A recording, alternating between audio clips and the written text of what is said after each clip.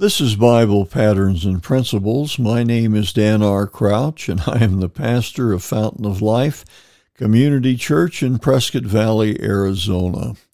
We have not been podcasting for the last several days as we have been very busy with preparations for Thanksgiving and for Christmas, and as a result of that, we have not been near the computer like we normally are.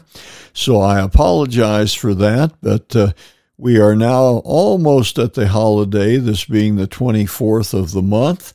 And so as a result of that, we'll have a couple more days of preparations and things going on here. And we'll return to a regular podcasting mode on the Thanksgiving morning probably, and then on the days after that. But just wanted to say a word to everyone this morning and wish everybody a very happy Thanksgiving.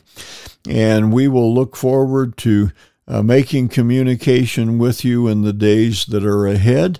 We really are looking forward to our Thanksgiving Day here, and we hope that you are, wherever you may be this morning. And so, happy Thanksgiving, and we'll look forward to communicating with you in the next days here.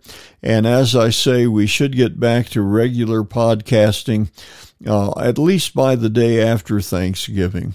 Everybody have a very, very happy Thanksgiving Day.